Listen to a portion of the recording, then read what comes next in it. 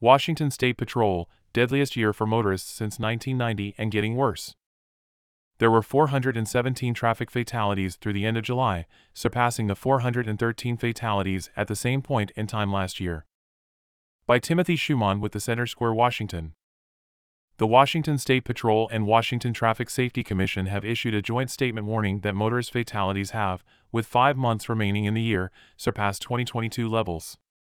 There were 417 traffic fatalities through the end of July, surpassing the 413 fatalities at the same point in time last year. We have seen more multi-fatality crashes in 2023, which is making this a historically deadly year. We are announcing these very preliminary figures because we need everyone's help right now. Driving sober, driving focused, respecting speed limits and buckling up are the 4 best ways to save a life, said WTSC Director Shelley Baldwin in a Wednesday news release. If the current trend continues, Washington is on track to surpass the 715 fatalities it saw in 2022, the deadliest year for Evergreen State motorists since 1990.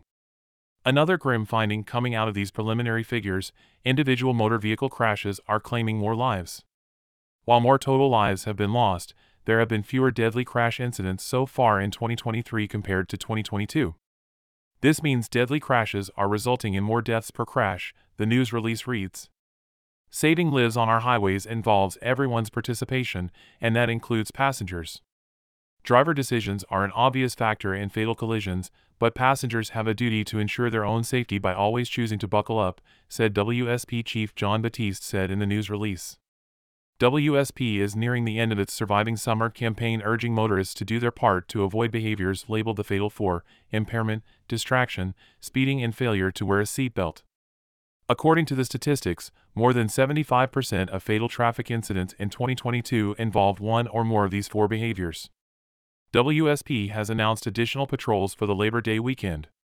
We've seen an alarming increase in crashes or near misses in our work zones, putting both our crews and travelers' lives at risk, WashDOT spokesperson Christina Werner told the Center Square via email. Our maintenance crews, contractors, tow truck drivers and emergency service responders are dying or being severely injured as a direct result of drivers engaging in riskier behavior like speeding in excess of 100 miles per hour, impairment or road rage, she added. The news release ended on a note of hope. The power to save lives is in the hands of every driver on our roads, Baldwin said. Going into Labor Day and the final 4 months of 2023, we still have time to change this trend. This report was first published by the Center Square, Washington.